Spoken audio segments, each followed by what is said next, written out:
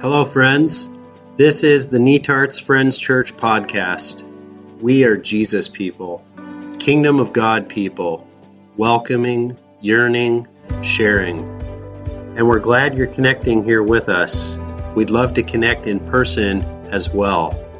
If you're inclined to support this podcast or for more information, just hop on over to netartsfriends.org.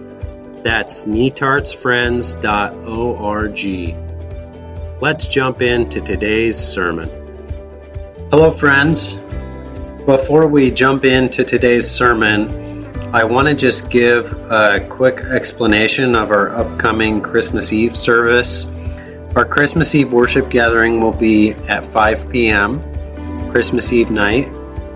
We won't be having a morning gathering. It's an evening gathering. And we're going to be focusing on the fact that in the incarnation, God got a body. What does that mean? On Christmas Eve night, we need your help reflecting on what it means that God got a body. And here's how I'm looking for your help. I want you to choose a body part that God got in the incarnation and then fill in the following blanks. So God got, and let's say you chose toes. God got toes. Then you say, I have toes. And then you're going to tell us a little bit about what it's like to have toes. So let me give you an example. If I was sharing about toes, I would say, when I was little, I remember that my toes were super ticklish. I have early memories of people tickling my toes, and I would laugh uncontrollably. They'd do the "this little piggy went to market" thing, and it worked every time. But at some point, people stopped tickling my toes. I remember a nighttime routine where my mom would pull off my socks and tuck us in, and then underneath the bed sheets, I would wiggle my toes. They felt so free. I remember trying on shoes, and my parents would say, "Wiggle your toes." And then, nope, not that pair, they're too tight. No, not that pair, they're too big. And I would always wear my shoes out around my pinky toes. That's where I blow my shoes out. Being a soccer player, my toes have taken a beating. I've had times when I didn't know if they were broken or just jammed. I've had my toes taped up so that I could keep playing when they were blistered. When my toes get cold, I have a terrible time warming them up. It's strange how I could be on an outing that was otherwise an incredible adventure, but just this one part of my body, my toes, would feel like ice. And all I could think about was leaving the adventure and getting my toes warmed up in a nice warm bath or in front of the fire. I've dealt with ingrown toenails. I've even had surgery. At one point, I lost a toenail. Something heavy crushed it. I remember going through a season when I was passionate about rock climbing. It was all about the toe work. If you could get a toe on it, you were supposed to be able to climb it. I was never that good. No one knows it, but when I'm in an awkward situation or an anxious situation, I curl my toes inside my shoes. I don't know why. It just happens. And I can remember doing that from a very early age. My toes help me balance. Often I don't think about them, but when I am aware of them, it's in a balance situation where I can feel them spreading out, or it's when I'm poised to move quickly. So I have toes. In the incarnation, God got toes. So if God got toes that tickled and wiggled and blistered and felt icy and Perhaps God even scrunched his toes in anxious situations. Maybe that tells me that Jesus understands something about laughter and maybe what it's like for an adventure to turn into no fun anymore, or just understanding a physical challenge or needing to find some balance, maybe even something about feeling anxious. So that's an example of a reflection on a body part that God got. So for Christmas Eve night, I'm looking for you to share some kind of answer to this question. You choose a body part, and then you say what it's like to have that body part. All right. Let's jump into today's sermon.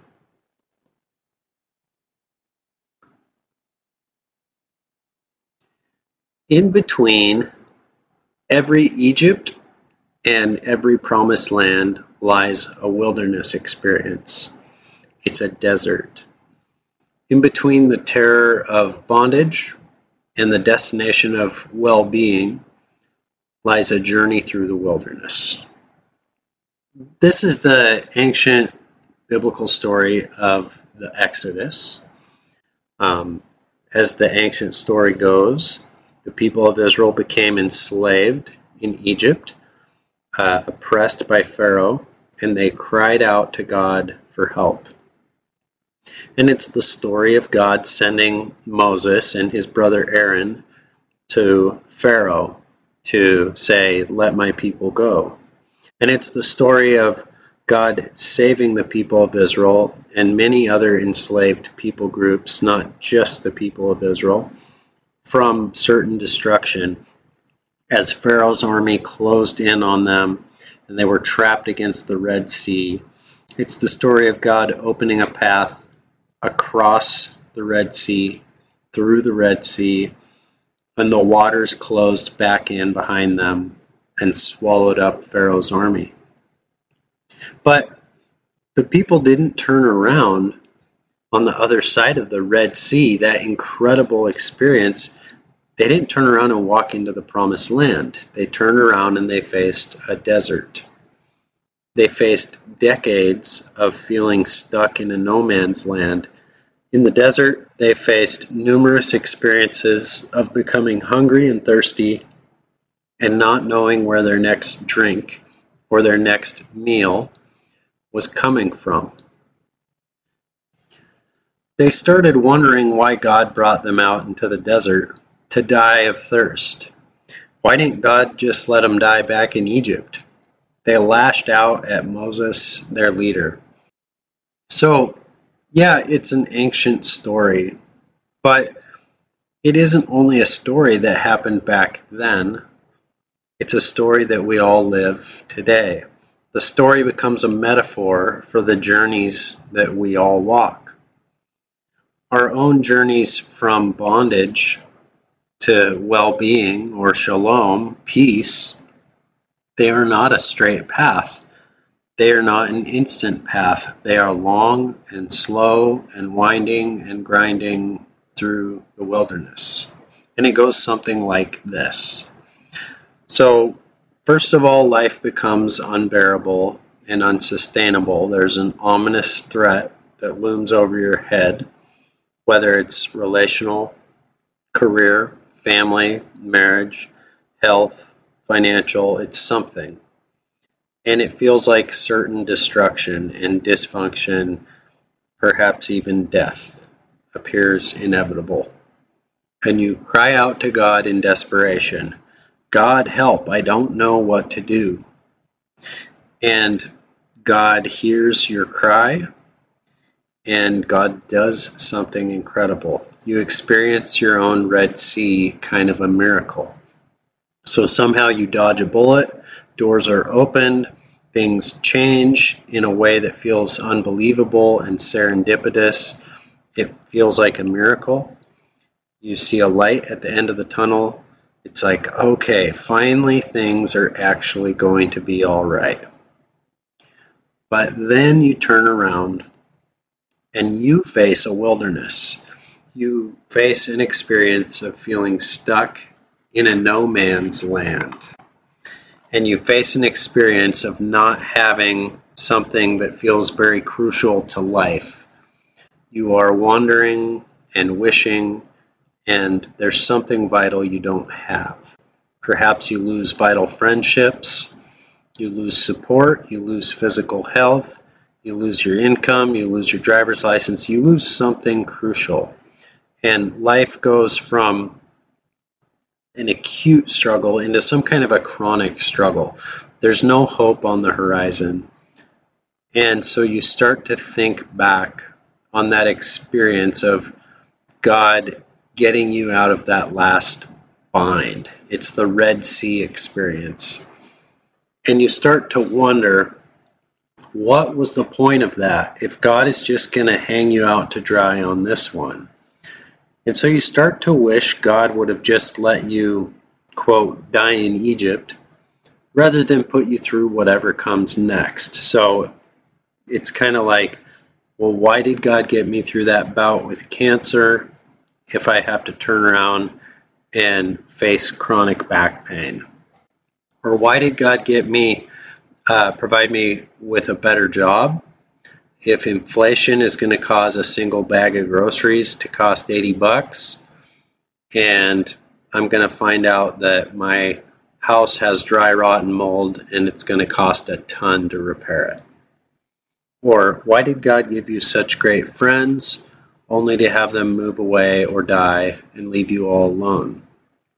Why did God get you through that part of your marriage that looked like certain divorce if the marriage is going to feel this lonely and be this much work? Why did God save you from bankruptcy only to face the worst battle with depression you've ever faced? It's all a wilderness experience. And you begin to think about your traumatic past in an almost romantic way. Like, I just wish it had all ended back there in Egypt. I wish I could even be back in Egypt. I wish I never got the job. I wish I never moved away.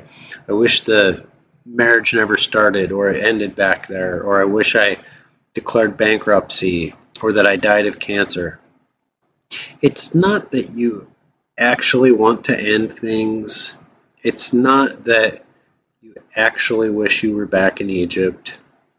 It's that you hate feeling stuck on the path of suffering. You hate feeling stuck in the wilderness. More than anything, you wish you could bypass the suffering. You wish there was a fast track to shalom, well-being, the promised land. Being stuck in the wilderness causes people to lash out at whoever they can say might be responsible. So the people of Israel lashed out at Moses for dragging them out into the desert to die of thirst. For you, it might be coworkers or family members or spouse or random telemarketers. But underneath all of the lashing out, you're not actually lashing out at them, because it's not about them. It's about how this experience is making you feel about God. You wish you felt like you knew and trusted that God loves you and cares for you the way that it felt like God did back at the Red Sea. Back then, it felt like God was close by and watching over you, but right now, you just feel like you don't know where God is or what God's doing. You are stuck in the wilderness, in a no man's land.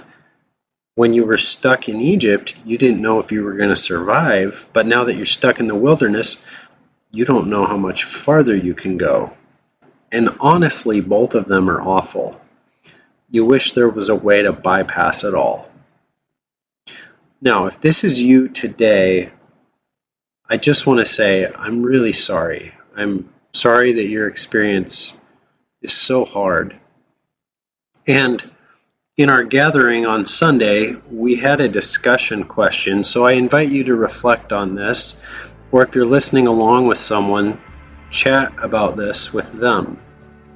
In Egypt, the people groaned and they cried out to God for help. In the wilderness, the people lashed out at Moses and they questioned God's heart towards them. Why do you think we tend to treat God differently in our Egypt experiences than in our wilderness journeys? So take a moment and reflect on that.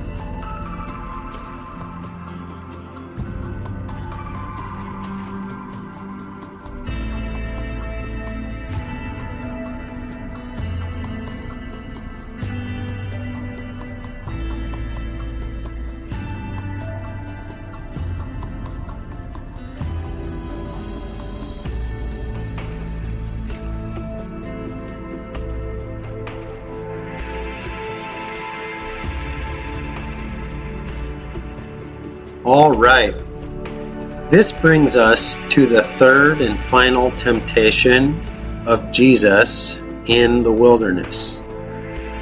Luke chapter 4.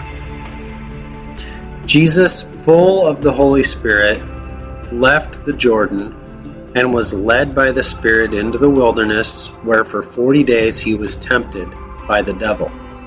He ate nothing during those days, and at the end of them, he was hungry. The devil led Jesus to Jerusalem and had him stand on the highest point of the temple, the pinnacle. "If you are the Son of God," he said, "throw yourself down from here, for it is written, 'He will command his angels concerning you to guard you carefully. They will lift you up in their hands so that you will not strike your foot against a stone.'" Any movie buffs listening today, or TV buffs, story buffs, novel buffs, if you enjoy any story well told, then you know that the illusion of security is what makes people the most gullible. So, for instance, Cooper and I recently watched a Spider-Man movie, and the villain has this ability of masquerading himself as someone else. He can make himself look like other people. And the villain in the story wants to find out Spider-Man's secrets, and so he concocts a fake battle where it seems like Spider-Man wins. And then at the end of the battle, the villain shows up disguised as one of the people Spider-Man trusts. And he congratulates Spider-Man on beating the villain. And then he asks Spider-Man his secrets. And Spider-Man spills his guts. He falls for the trick. He doesn't realize that the illusion of security is what makes people the most gullible. Now, so many stories have this dynamic where the hero encounters something that they see as a hardship and they make it through. It's difficult, but they succeed. They defeat their enemy, they accomplish their goal, they think, and they finally feel like they can get their breath. They feel like they can set down their armor, let down their guard, relax, and finally say, "Whew, we made it through that one," and breathe a sigh of relief. Now, sometimes what happens next takes you unaware, but other times you can almost see what's coming next. When the main character lets down their guard, you're saying, no, don't relax, don't let down your guard, because you're bracing yourself, because you know what comes next. You know that the illusion of security is what makes people most gullible. You know that the double agent has been waiting for them to let down their guard so that they can finally make their move. You know that the reason the casino heist works is because the security guards think that they've already foiled the heist. They think they've already arrested the thieves. They think the vault is secure. You know that it's just when you think you're secure that the doors burst open and the monster attacks, or that's when the bomb goes off. That's when the real attack comes. That's when the real heist happens. That's when the double agent makes his move. And it's almost as if everything leading up to that point was simply a diversion, an illusion, a trick meant to make you let down your guard. That's what this temptation with Jesus is. Jesus and the devil in Jerusalem. It's an illusion. So when you've been stuck in the wilderness, as Jesus had, for 40 days starving, being attacked and assailed by your greatest enemy, and when life feels like it has chewed you up and spit you out, and you are feeling exhausted and beat up and worn down, but you know that you've won, not once but twice, when it's all over, where do you want to go? You want to go home, of course. You want to go to your safe place. So where was that safe place for Jesus? Well, for many of us, if you had a safe upbringing at all, your sense of home is connected to early childhood memories. It's connected to your father's house. So where was home for Jesus? Well, if you flip your Bible back one page, or for some people it might be on the same page, going from Luke 4 to Luke 2, it tells this story when Jesus was 12 years old. His family would go on spiritual pilgrimage every year to the holy city of Jerusalem, to the holiest place in that city, the temple, the place where God's presence was believed to reside, the place where heaven and earth were believed to meet. It was believed that God's throne was directly above the pinnacle of the temple, with the angels all around.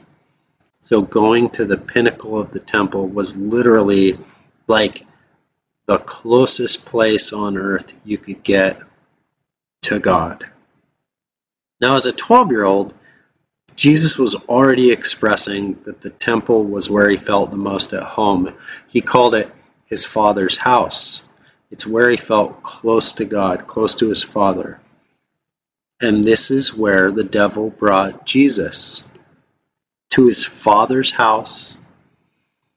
He brought him to his safe place, the place where Jesus might feel like he could finally let down his guard and rest. Because the illusion of security is what makes us the most gullible. This final temptation was the illusion that maybe the temptations are actually over. The devil brought Jesus to the pinnacle of the temple, where not only is he as close as he can get to God, but he's overlooking all of his memories in this place. He can look back over so many memories of spiritual pilgrimage with his family. This is the house of prayer. If other temptations came from a place of weakness, desperation, longing, desire, this temptation is built to come from a place of security and strength. Remember the way that most temptations come to us? They come as a voice, not from the outside, but thoughts in our mind, like a string of ideas, feelings, thoughts running through our mind, and they seem attractive and familiar and plausible, like they make sense. Twice, Jesus had overcome the temptations by saying, "It is written." And then he quoted a passage of scripture taken from the story of the people of Israel and their journey through the wilderness. And so the devil now pretended to speak with Jesus' own voice, or better yet, as the voice of the Father. If you are the Son of God, throw yourself down from here, for it is written, He will command His angels concerning you to guard you carefully.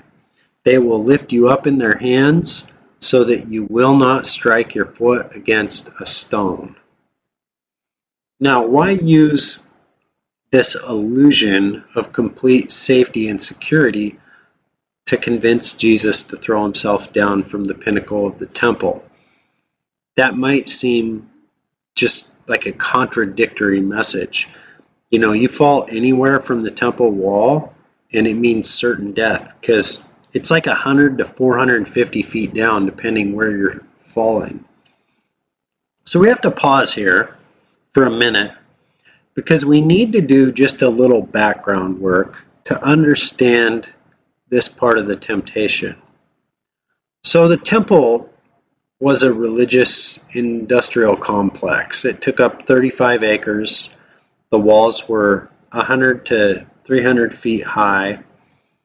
It was the center of all Jewish life. It was the heartbeat of all religious life, but so much more.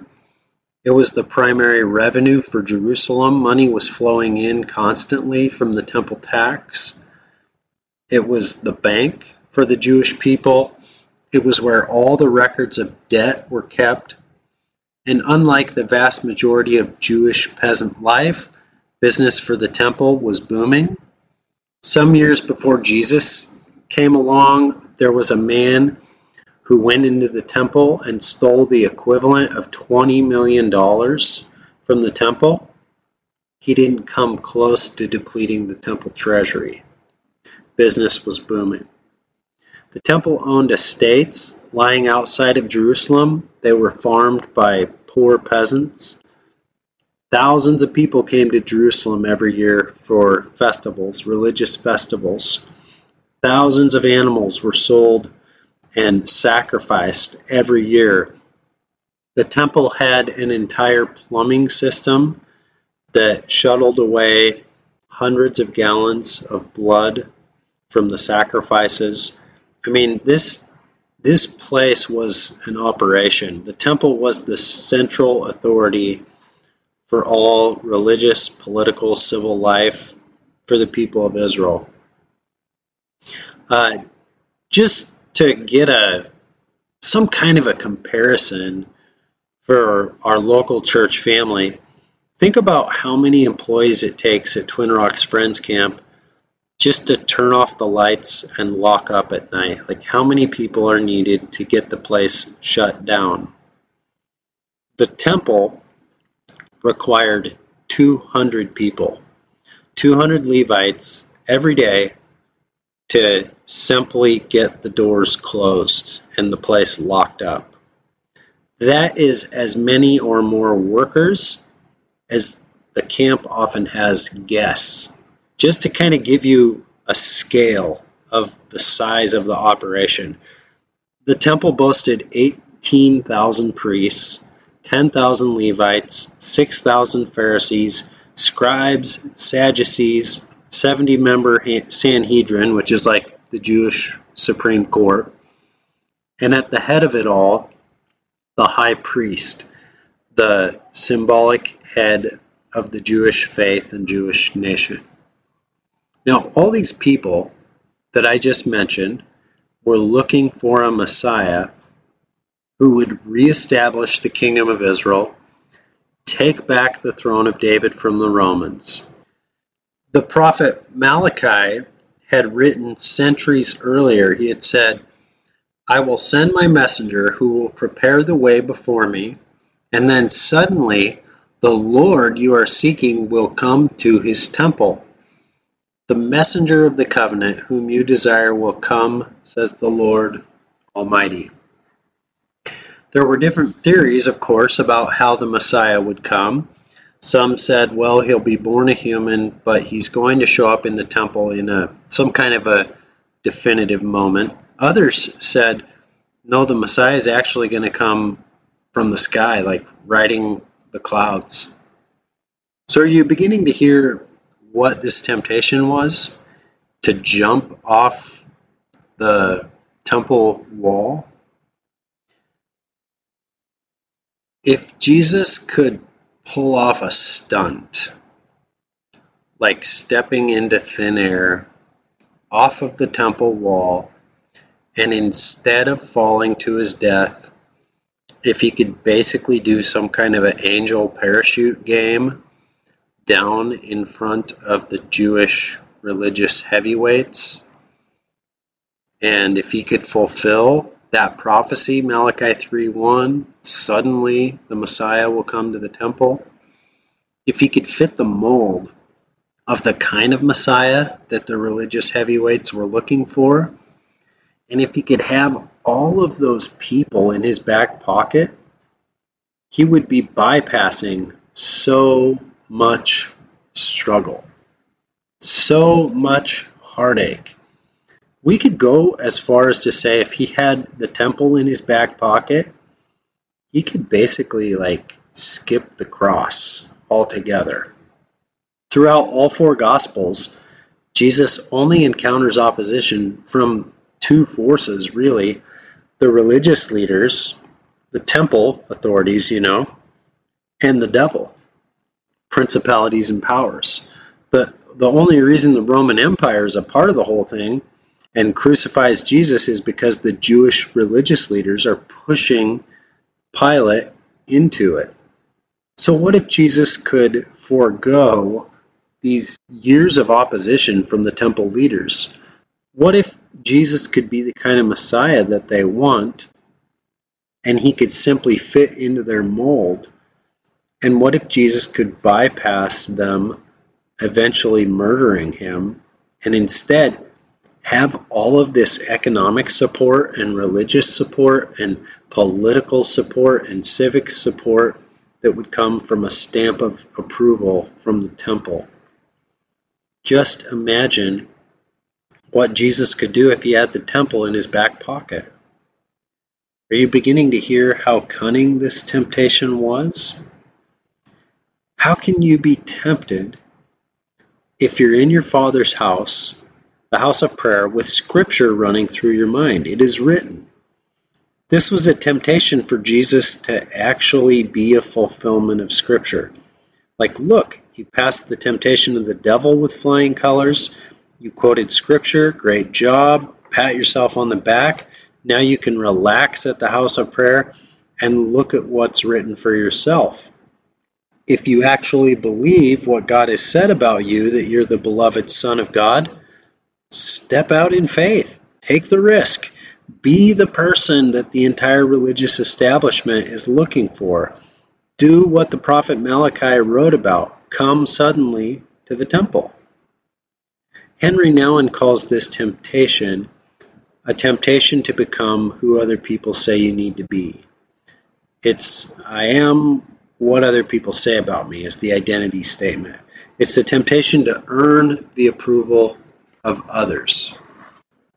Now, you might think of temptation in general as being enticed to do something terrible, something dark, something taboo. Isn't that what a temptation is? But a lot of people don't think about how there's a temptation to become who good people, even religious people, say you need to be, rather than listening to the voice of God. Fred Craddock says a real temptation is an offer not to fall, but to rise. The tempter in Eden did not ask, do you wish to be as the devil, but do you wish to be as God? Friedrich Dale Brunner says it this way. He says, perhaps we sin as often through presuming on our strengths as we do in succumbing to our weaknesses. So, another discussion question, a reflection question. Reflect on how aspects of this same temptation come to everyday people in everyday life. So, reflect on that. Chat about that.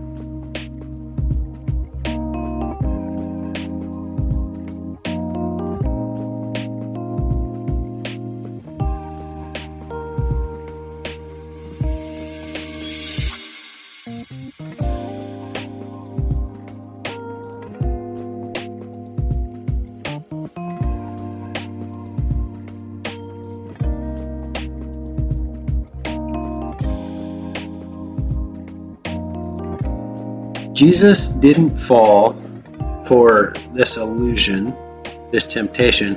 He recognized the situation for what it was. And he responded with a story from Scripture that made the illusion fall away. Jesus quoted Deuteronomy 6:16. Do not put the Lord your God to the test as you did at Massah.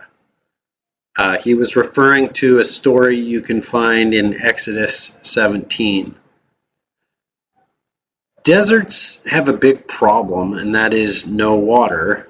The wilderness wanderings of the people of Israel included water problem after water problem after water problem, and Massah was the third water problem that they encountered. You can't live long without water, and at that point, they began lashing out at Moses and wishing that they had just died back in Egypt. The wilderness was all about God testing the people. God wanted to discover what was in their heart. Would they trust God to provide for them? But in the wilderness, the people began testing God. They began questioning what was in God's heart for them. Did God really love and care for them? Were they God's beloved? So this is the story that Jesus refers to. Jesus was about to embark on a new journey, his public ministry, and it wasn't going to be easy. How does it feel to declare the kingdom of God is near in village after village, and to be hated by the entire religious establishment? Nearly 18,000 priests, 10,000 Levites, 6,000 Pharisees, scribes, Sadducees, a 70-member Sanhedrin, a chief priest.